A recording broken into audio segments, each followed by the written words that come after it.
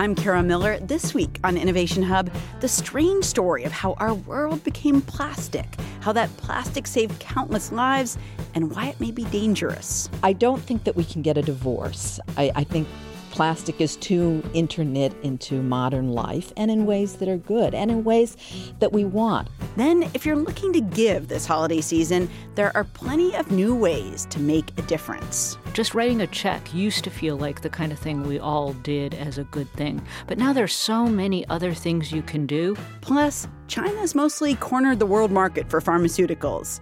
So what does that mean for us? If China shut the door on exports for whatever reason, pharmacy shelves in the United States would be bare within months. That's how dependent we are. That's all coming up next on Innovation Hub.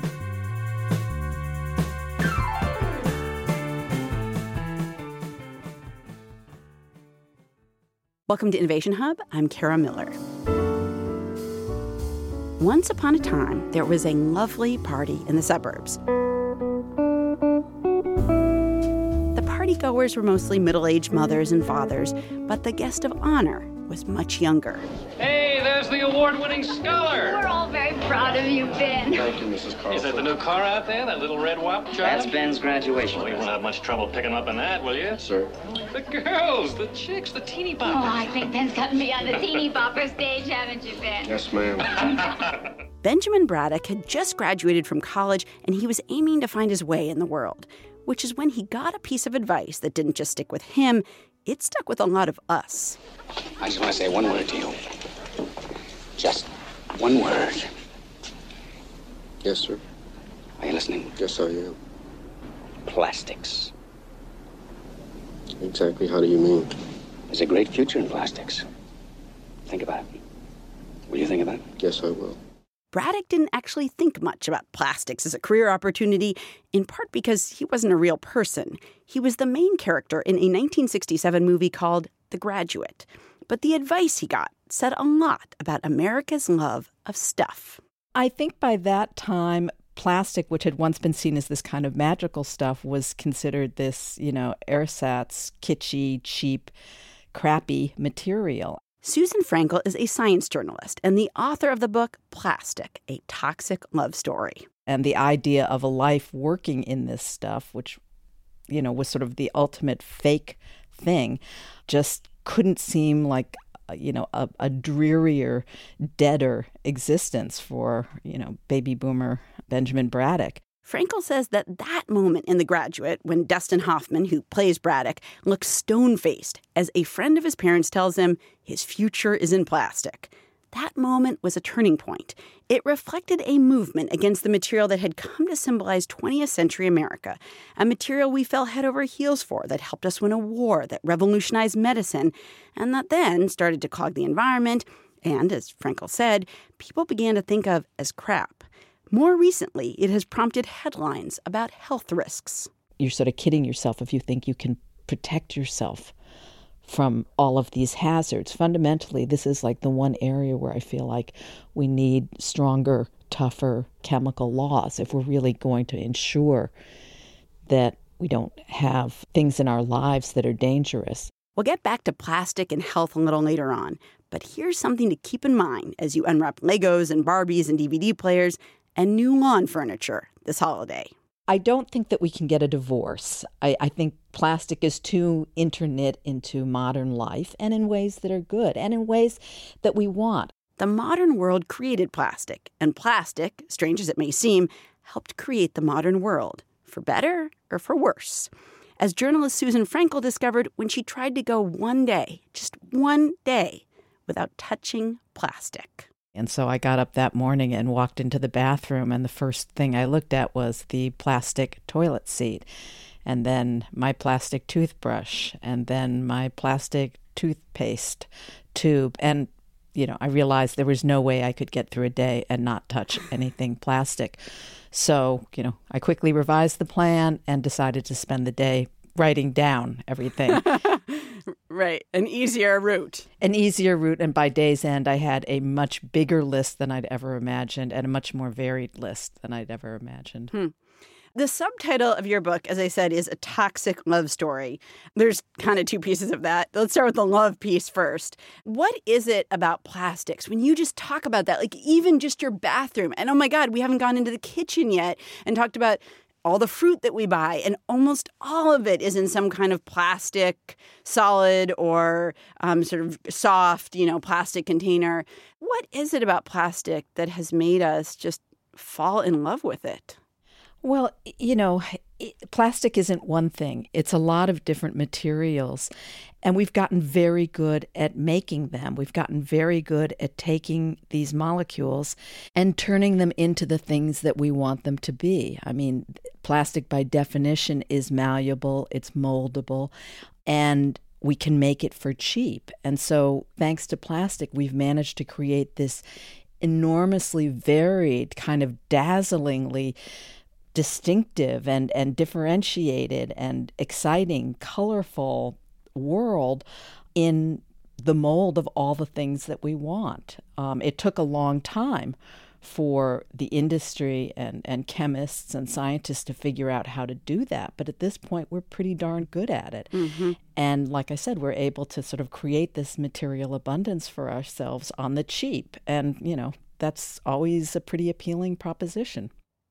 When you when you use that phrase, a toxic love story, when do you think our relationship became toxic, or has it always been toxic from the beginning of the relationship?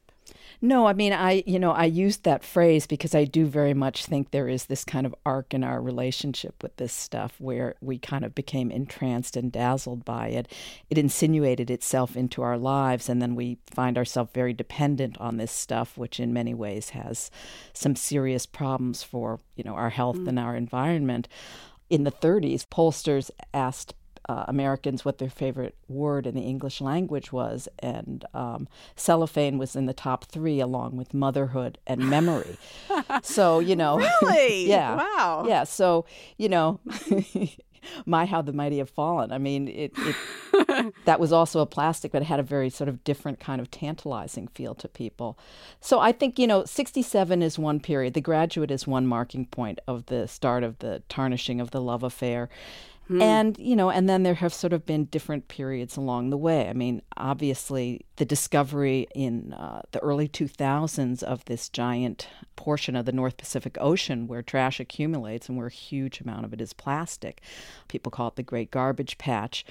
That has brought about a great disenchantment, I think, and really sort of made people wake up to the consequences of our reliance on plastic, in particular, sort of disposable, single-use plastics.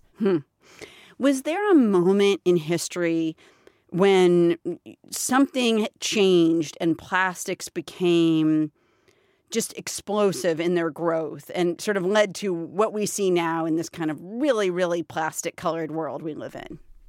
I think the big turning point in the production was in the period following World War II, or really during the war and following it.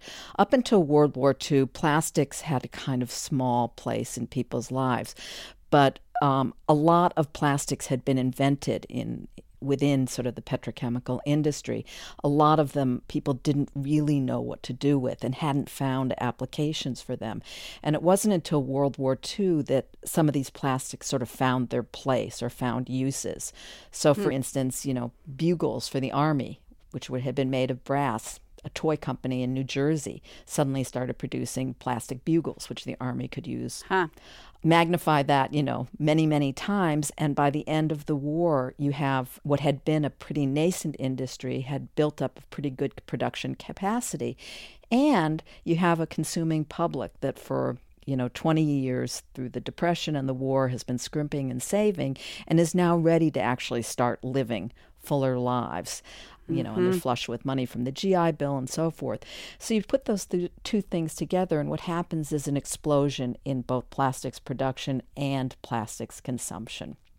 And suddenly you have, plastic going into all sorts of different things. You've got plastic fabrics, you've got, plastic being used for, TVs and stereos and in furniture and in kitchen counters and the lining of refrigerators, and in toys. That became a huge application for plastic following the war, thanks to the baby boom. And so, if you look at a graph of plastics production, in the decade after the war, it rose on something like the order of 500%. It does seem like these two things, like the rise of plastics and the baby boom, are so intertwined. I mean, it's hard to imagine now a toy industry that does not have Barbie in it, or G.I. Joe, or Legos, right? Yeah, and all these things, these are mountains and mountains and mountains of plastic. So in some ways, we heard the clip from The Graduate earlier. It's no surprise that by, that 20 years into the baby boom, people are saying plastics, that's the ticket. It's hard to imagine now, like, this world without plastics. I think I interviewed someone who said, plastic is one of the great business stories of the 20th century, and it really was and is. I mean, if you look at plastic, that industry has been on a basically upward line since the mid-20th century, with a slight blip around the 2008 recession. And I can't think of any other industry that has grown that way. Right. We'll talk about some of the downsides of plastics in a minute, but I want to talk about some of the upsides. You write about how plastic revolutionized medicine. And unless you spend a lot of time in a hospital, you're a nurse, you're a doctor or something, you may not think about all the plastic that's involved in medicine. But do you want to talk a little bit about how medicine changed because of plastic? Well, I remember being in the hospital when my mother was ill and looking around her room and realizing that everything that surrounded us was plastic, including, a good part of the synthetic joint that went into her new hip. Plastic provided, it's hard to think of what it didn't provide. I mean, it provided sanitary equipment, the ability to have disposable equipment. It provided new kinds of medical devices. It's the, casing for things like MRIs. It's in, fine instruments. It's the bags with blood. It's the bags with IV fluid. It's when you get a shot, what is that, holder made out of that the nurse is giving you? Plastic. Exactly. Thank you. Well put. I tell the story about IV bags, which was a dramatic and huge innovation, because up until that point, blood had been collected in glass bottles, which was not the greatest system, if for no other reason that they were prone to break. The idea of having a flexible blood bag was an absolute revolution. It meant that people could collect blood more easily, store it more easily. You didn't have to rely on gravity simply for the blood to flow. I mean, there were just a lot of possibilities that came about through that plastic vinyl IV bag. Would you guess that plastic then has saved a lot of lives when you think about what it's done in medicine? Oh, yes. I mean, you could not have modern medicine without plastic at this point. I mean, just take another example, disposable syringes. Could you imagine navigating something like the AIDS epidemic without disposable syringes? Plastic has saved tons of lives. You're listening to Innovation Hub. I'm Kara Miller. I'm talking with Susan Frankel, author of the book Plastic, A Toxic Love Story. When you think about sort of the dangers that exist from plastic, and we see headlines all the time about different ingredients in plastic that some new study has said is maybe not so good and maybe should be pulled out of plastics. Do you worry? I mean, you know how much of your life and the world around you is made of plastic, coated in plastic, whatever. Do you worry about the other side of this, which is the effect of plastic on your health in a negative way? Well, it's a complicated issue. Not all plastics are bad. There are some bad plastics. There are some plastics that contain chemicals that may be hazardous to our health. It's not acute hazards like lead or radioactive materials. The chief danger of some of the chemicals that are in some plastics is that they may disrupt or interfere with hormones in our bodies. And probably the worst impacts there have more to do with the timing of exposure. There are certain periods in our lives, when we're in the womb, when we're newborn, when we're entering puberty. There's certain vulnerable periods in people's lives where they're more susceptible to the dangers of their hormones being disrupted. And there are some plastics that seem to have that effect. I mean, plastics are emblematic of a much bigger problem, which is that we are surrounded by thousands and thousands of industrial chemicals that haven't been adequately vetted for their safety. And that's not just in plastics. I mean, that is in all sorts of things. When, the CDC does analyses of the chemicals that are in people's bloodstreams, we're all harboring dozens of industrial chemicals at very, very minute traces. I mean, it's not like we're carrying, a quart of PCBs in our systems or DDT in our systems. These are very small trace amounts, but there's growing evidence that trace amounts can affect our health. What I worry about is less any individual chemical than that sort of stew of synthetic chemicals that we are all marinating in all the time. Are there things on the market right now that you would avoid that, given what you know about plastics, you might, kind of stay away from certain kinds of ingredients or certain types of plastics? Yes and no. I think vinyl is a bad plastic. It's made with really toxic stuff to begin with. It's really only usable when you add a lot of chemicals to it. And the phthalates that are used to make it flexible, we know that they migrate out, and we know that they can get into humans who come into contact with them. So I think, soft vinyls are not a great thing. I would try to reduce my exposure to them. Where do you find vinyl, by the way? Like where that people commonly go or what they commonly handle might be made of vinyl? Shower curtains, flip-flops, certain toys, although less toys anymore.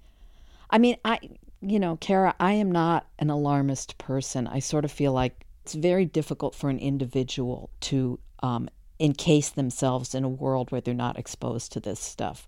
Yeah. If I had small children, if I was pregnant, I would be much more careful than I am as a middle-aged, woman beyond that time in my life.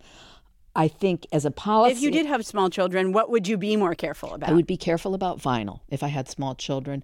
I would be careful about how many canned goods I fed them, because we know that the linings of a lot of cans are made with bisphenol A, which is another chemical. It's an epoxy that has been linked with disruption of estrogen, and again has been linked with a bunch of health effects related to that.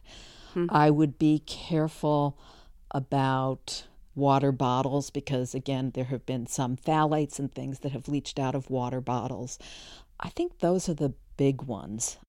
We have certainly seen over the last few years, whether it is companies like Starbucks saying, we want to not have straws or reduce the use of straws to, reduce our environmental footprint, or whether it's individual towns and cities saying we're not going to have plastic bags to bag groceries in this town, or we're not going to even have plastic water bottles. That has happened in towns. What do you think of that sort of movement? What do you make of it? On the one hand, I think it's great. People are becoming more cognizant of all the manifold ways that we rely on plastic, and we take these materials, which frankly are high-value materials. They're made of fossil fuels, limited fossil fuels, and they're being used for these very stupid, trivial things that something else could easily stand in for. Mm-hmm. But the fact of the matter is we could ban every plastic straw in existence today. We could ban every plastic bag in existence today, and that's an infinitesimal fraction of all the plastic that is out there.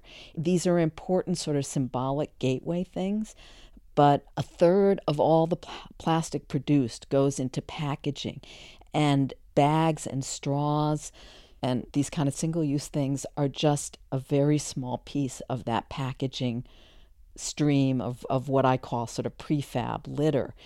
To really deal with the problems, the environmental problems posed by plastics, requires more than straw bans. And then finally, so many of us have recycling bins, and we dutifully recycle the that plastic container our strawberries came in, or a plastic water bottle, or that plastic thing that our salad came in, or whatever. Are we actually any good at recycling plastic? No, we're really bad at it. I mean, the whole world is.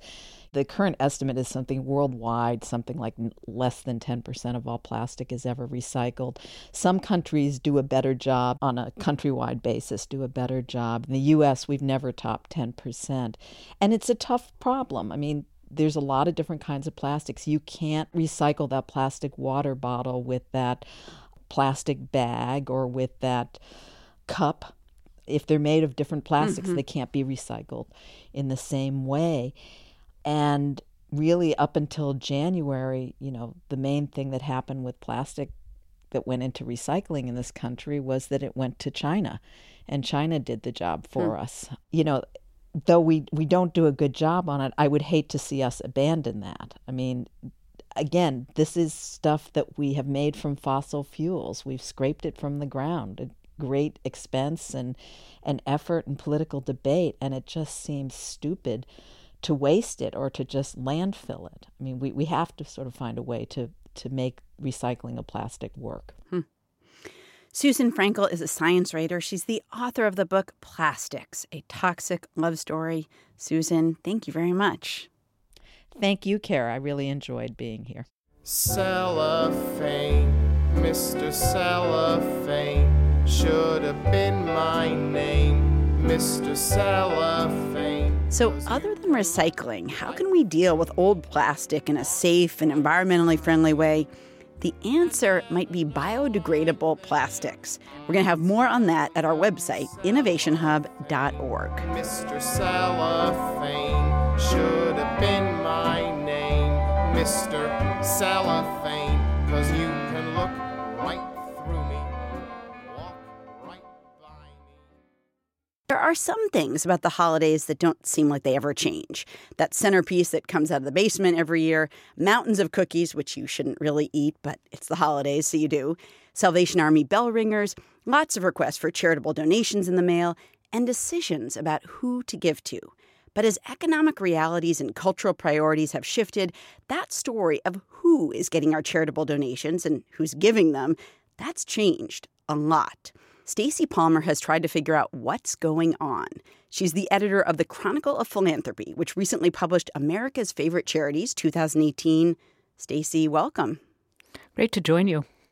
So let me just start with kind of a taste of that change that I was talking about.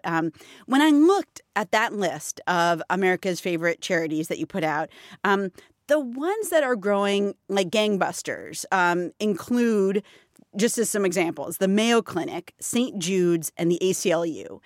And some of the charities that are certainly very big, but are not particularly growing and may, in fact, be shrinking in terms of what people give them, are sort of more classic holiday giving charities like the United Way and the Salvation Army. What, in your estimation, is going on? We think that there are a lot of things happening that are affecting charitable giving, so there's probably not just one answer. But the biggest thing we see is that the economic divide that we have in this country really affects charitable giving. So the very wealthy are giving extremely generously, and they're giving to the kinds of causes that they're interested in. And the middle class is cutting back on its giving. And so the charities that were supported largely by those kinds of people are really feeling the pain. Why is it the middle class cutting back because they have less money? Is it because there's some kind of cultural change going on? Like, why is that divide growing? One of the things that we're seeing is that, certainly people have less discretionary money. Certainly employment is very high, but some people are working 2 or 3 jobs and they may not feel that they have extra money to spare to give to charity. Others may wonder, what difference does my $10 make? I see all of these multi-billionaires giving these $100 million, $300 million gifts, and it makes my gift feel maybe a little bit small. So I think that may be be part of it. The other thing we're seeing is there are lots of informal ways that people help each other. You might go help a neighbor. You might give a couple dollars on a crowdfunding site to somebody who needs medical care. That is definitely generosity and helping other people, but it's not what we count as charitable giving. So it could be that the numbers are distorted a little bit by the ways people are changing how they give. And if we go back to like the actual places that people are giving to, I mentioned that, if you look at the past 10 years of what the Salvation Army has gotten or what United Way has gotten, they don't particularly seem like they're on a growth trajectory. But then when you look at the Mayo Clinic or the ACLU, it kind of knocks you out of your chair what they're doing in terms of how much money they're bringing in compared to how much they used to bring in. Give me a sense of what's going on there. Yeah, it sure does. It's really staggering numbers that some of these charities are collecting. So there definitely is success. Those kinds of groups are doing well because they're focusing on the very wealthiest in this country. So something like the Mayo Clinic just ran its first big capital campaign, and it persuaded millionaires and billionaires to give lots of giant gifts to finance medical research. That's a cause that touches a lot of people. Right. Either you've been sick yourself or you have family members who are. And the scientific discoveries that we're seeing all the time, that's also propelling a lot of giving. Wealthy people are very excited about the fact that they can contribute to advancing medical breakthroughs. So that's why you see scientific institutions, hospitals, those kinds of organizations doing really well. Something like the ACLU may surprise you that they're doing as well as they are with the wealthy, but they're also making a big push in Silicon Valley and other kinds of places where there are very wealthy people. They have a very big effort to woo these really huge gifts. So that's working for them. Mm-hmm. And then, of course, they were beneficiaries of what some people call rage donations that came right after the 2016 elections and keep on going, where people who are motivated by politics say, this is the only way I can do something. I want to give to the ACLU or Planned Parenthood or those kinds of organizations. So I believe this is right that you've been working at the Chronicle of Philanthropy since the 80s, right? Yes. So, give me a sense. When you kind of step back from all this, do you feel like somehow people have fundamentally changed in terms of what they think they should do at holiday time in terms of giving? Do you think it's really not an issue of people changing? It's really an issue of like economics has so radically changed that this was inevitable? I just wonder what you feel like you're seeing. Yeah, there are a number of things. One is that, the way, especially I would say the millennials want to think about being socially responsible is very broad-minded.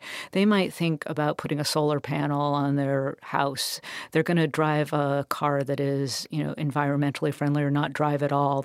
All of the things that they do to be socially conscious are part of how they think about their charitable responsibility. So I think we're seeing that permeate the culture. So just writing a check used to feel like the kind of thing we all did as a good thing. But now there's so many other things you can do.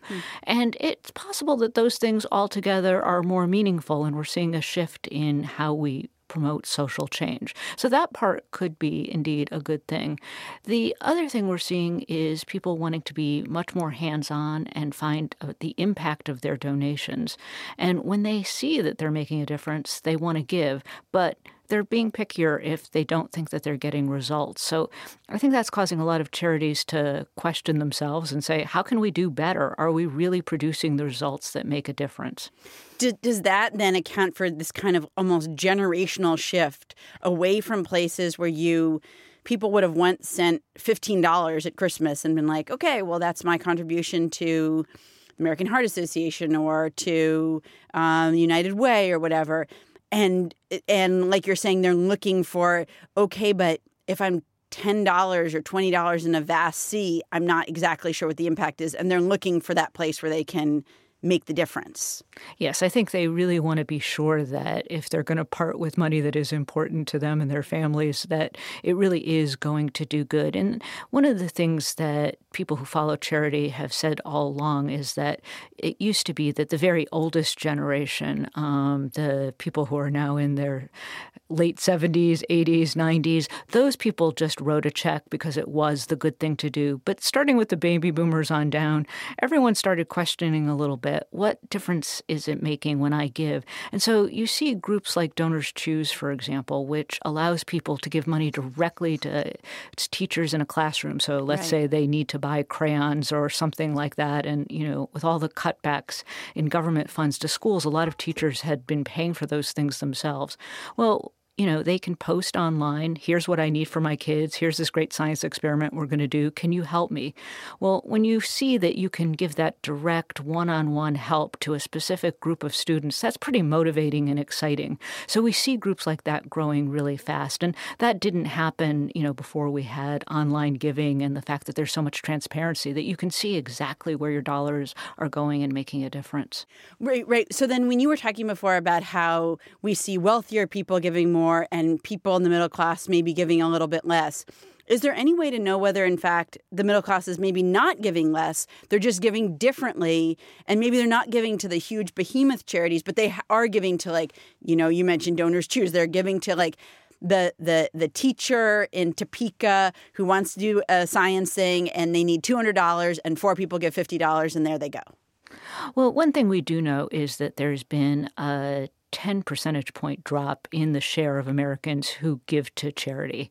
Okay. And that's been over the past decade. So we do know that fewer people are giving, and overall charitable giving has been stable or growing. So that part is clear, that people certainly aren't giving to traditional kinds of charities. So what we don't know is whether they're diverting things to, let's say, a crowdfunding site, helping somebody build a small business, do those kinds of things that are certainly helping others, but aren't in the definition of charitable. You can't take a tax deduction for that kind of a gift.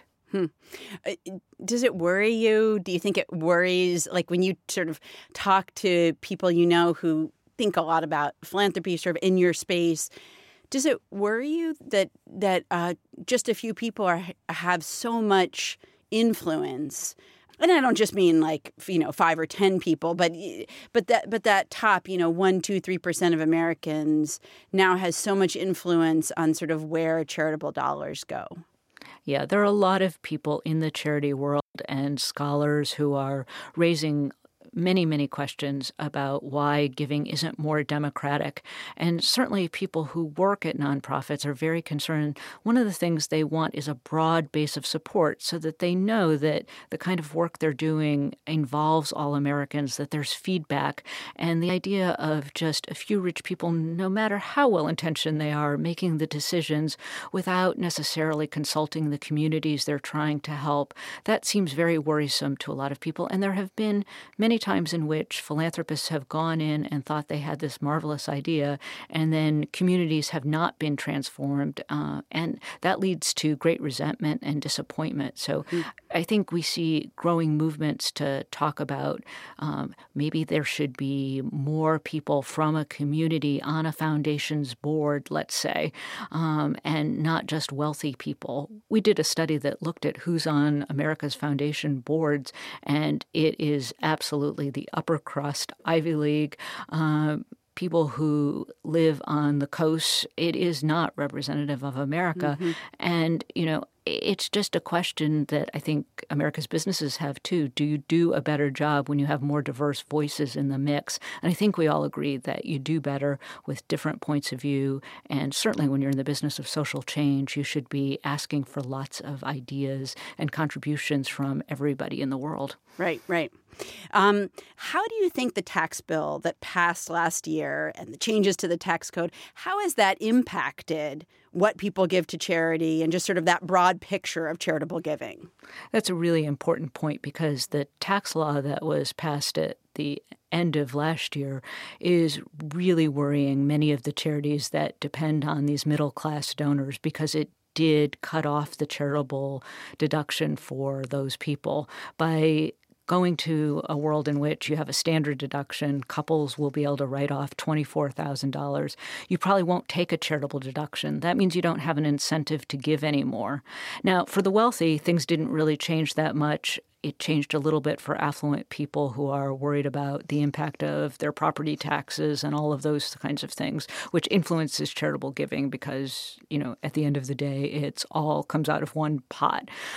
So there's possibly concern about that. But the biggest worry is that all of a sudden there is less incentive to give to charity for those very donors who we've already seen the drop-off in charitable giving among those people.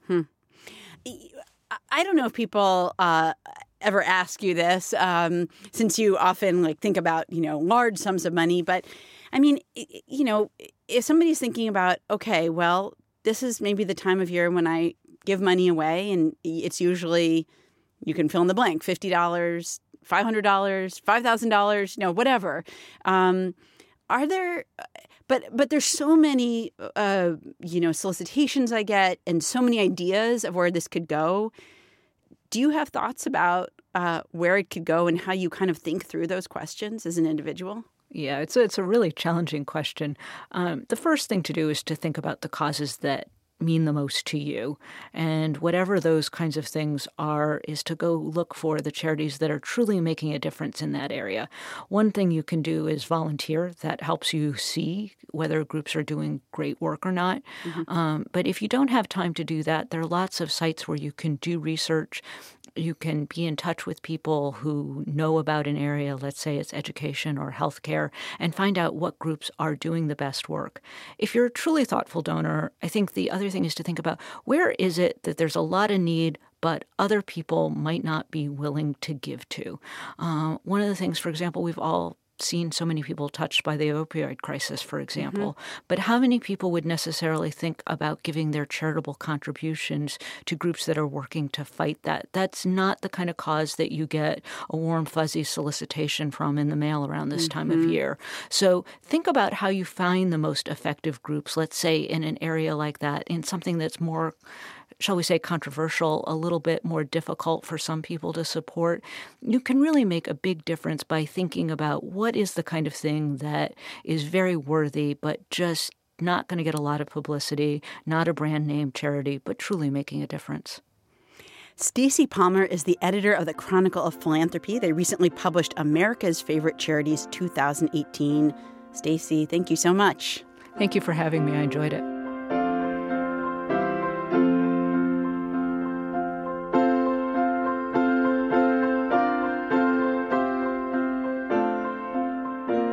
If you want to dive into the full list of the 100 nonprofits that the Chronicle of Philanthropy ranked as America's favorite charities, we're going to have the link to that on our Facebook page, facebook.com/innovationhubradio.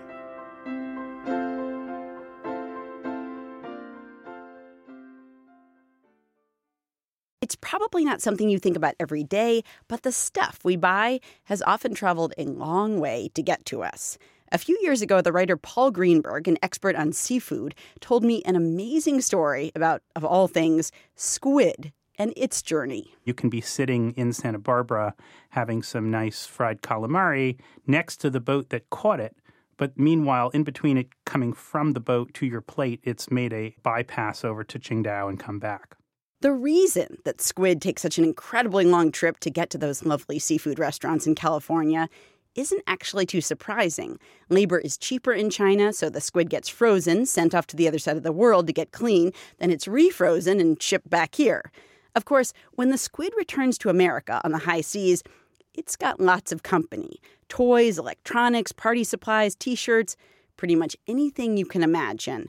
And that includes pharmaceuticals. When we take a pill, it's a lot more complicated than putting on a T-shirt.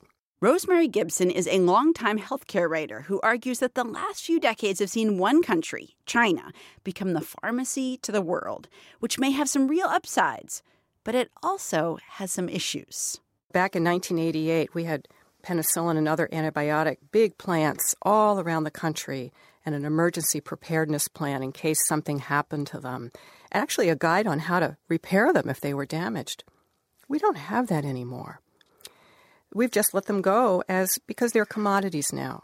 Gibson says that China lobbied American pharmaceutical companies hard to get these plants. The government often subsidized them, and American executives, as well as executives around the world, made strategic cost-saving decisions, which has left us, in Gibson's view at least, in a precarious position. Take, for example, the infamous anthrax attacks of 2001, right after 9/11, when anthrax was sent by mail to politicians and to people in the media. When the U.S. government needed to buy 20 million doses of doxycycline, a recommended treatment, it turned to a very reputable European company. But I spoke to the CEO, and he said he had to get the starting material from a plant in China. So when we have a big public health event and a national security event, this is where we turn to and where we rely on to get our medicine. Gibson is a co-author of the book China RX, Exposing the Risks of America's Dependence on China for Medicine. And she says, no matter what the country is, having so much of our supply chain concentrated in one place, that's not a great idea. And we're not just talking the antidote for anthrax here. We're talking about birth control pills and vitamin C tablets and almost anything else you can possibly imagine. And we're also not just talking about America's medicines being made in China. We're talking about a huge chunk of the world's medicines. If China shut the door on exports for whatever reason, pharmacy shelves in the United States would be bare within months. That's how dependent we are. So how did this happen? Rosemary Gibson says part of the reasons that American companies were making independent decisions about where to put new manufacturing plants. It was all kind of piecemeal. China took the opposite approach. They had a plan. The government has an industrial policy that said, we're going to do this. We're going to be making these products that are essential for medicines around the world. And so they invested billions and billions of dollars. Let's take the penicillin example. The government invested billions of dollars in these huge infrastructure capability to make these giant penicillin fermentation plants that are 3 stories high. And with that government subsidy, it's really hard for private companies in other countries, the U.S. and elsewhere, to begin to compete with that. Well, I was just going to say, so this was a government plan from China, like medicine, it's going to be a real focus of our manufacturing sector. That's right. And there's a Made in China 2025 initiative that says we're going to become the pharmacy to the world. And as plants shut down in Europe that made different medicines, as they shut down in India, as they shut down in Canada, as they shut down in the U.S., did anybody who ran pharmacies or who worked for maybe the Food and Drug Administration or anything say, maybe this isn't the best idea? There are people that have been aware of this, the FDA and elsewhere. But I think people are so busy doing their jobs that we didn't step back and take a look at this big picture.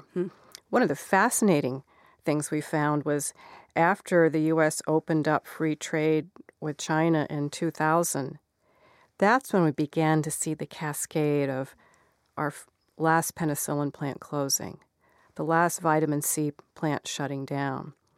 That's when we saw the last aspirin manufacturer closing. So who knew that our trade policy has such a big impact on where our medicines come from?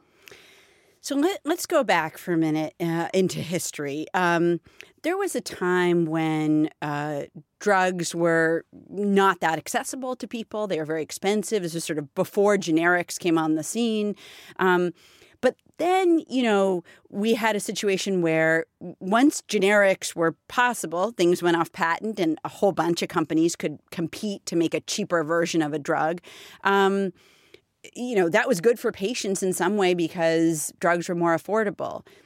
Maybe, much like how lots of other things that we buy are made in China, maybe it's a good thing overall that drugs are made in a place where, the cost of labor is a little bit cheaper, which then makes the drug a little bit cheaper. Oh, sure. It's a wonderful thing that we've done to have generic drugs be made available to the public. It's helped people be able to continue to take their medicine in a way that's affordable, at least most of the time. But one of the challenges that we've figured out is there's a really high price that we've been paying for cheap drugs. So one of the reasons our generic drugs have been so cheap is because there has not been enforcement of pollution laws in China.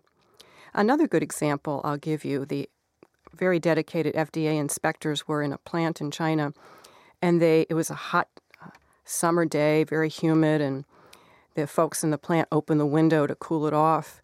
But it turns out this was a medicine that was supposed to be made in a temperature-controlled environment. And the company did not invest and pay for the cost of a temperature and humidity control system. And so that can degrade the quality of the product. You're listening to Innovation Hub. I'm Kara Miller. I'm talking with Rosemary Gibson, a co-author of the book China RX, Exposing the Risks of America's Dependence on China for Medicine. I should say that, we've been talking a lot about prescription drugs and how, sort of the global supply chain may be more problematic than we think.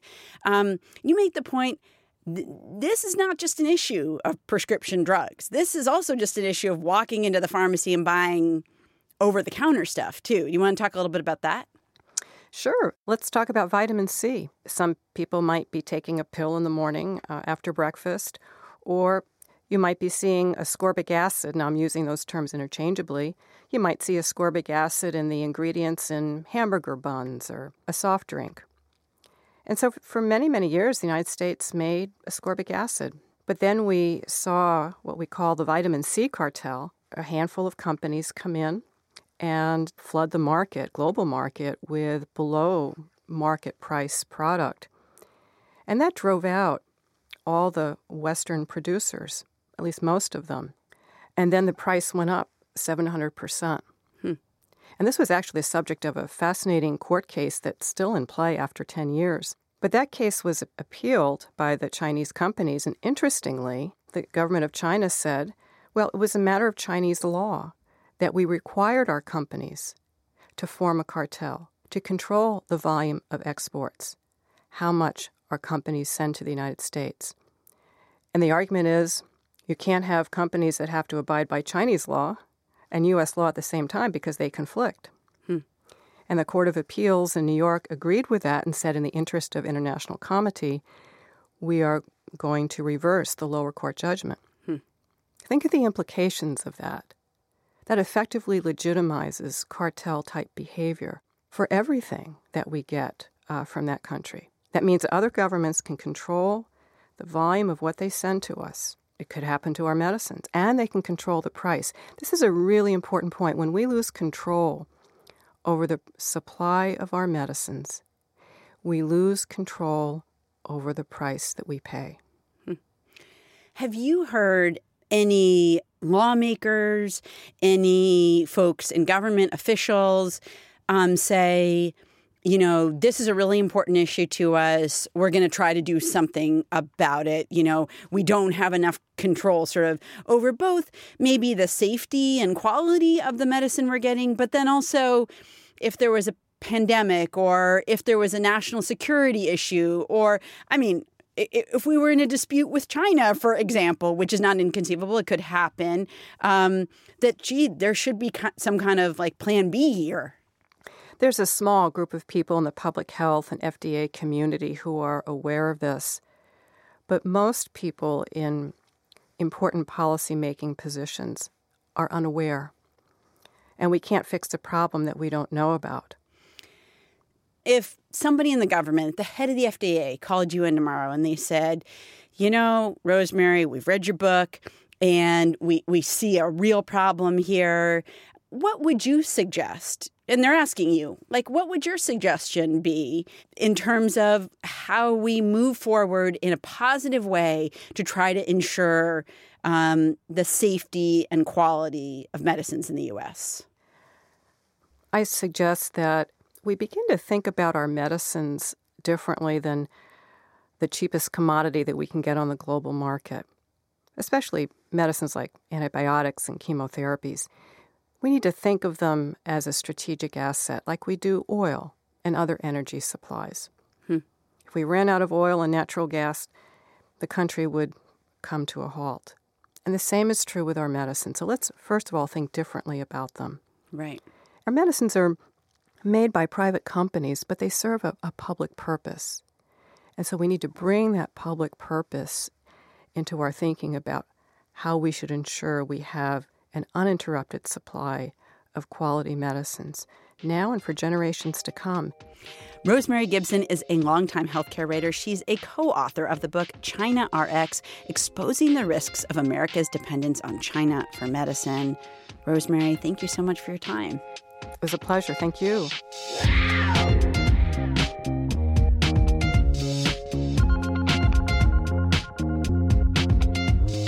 On our website, we'll have more about prescription drugs, particularly their costs, and how, though much of the motivation behind moving production to China in the first place was to control costs, that hasn't exactly worked out. That's at innovationhub.org.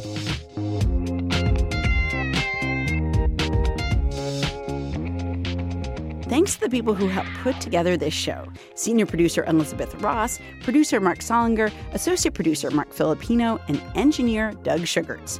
We also had production help from Asil Kibbe and Wen Lei. From PRI and WGBH Radio, I'm Kara Miller, and this is Innovation Hub. PRI, Public Radio International.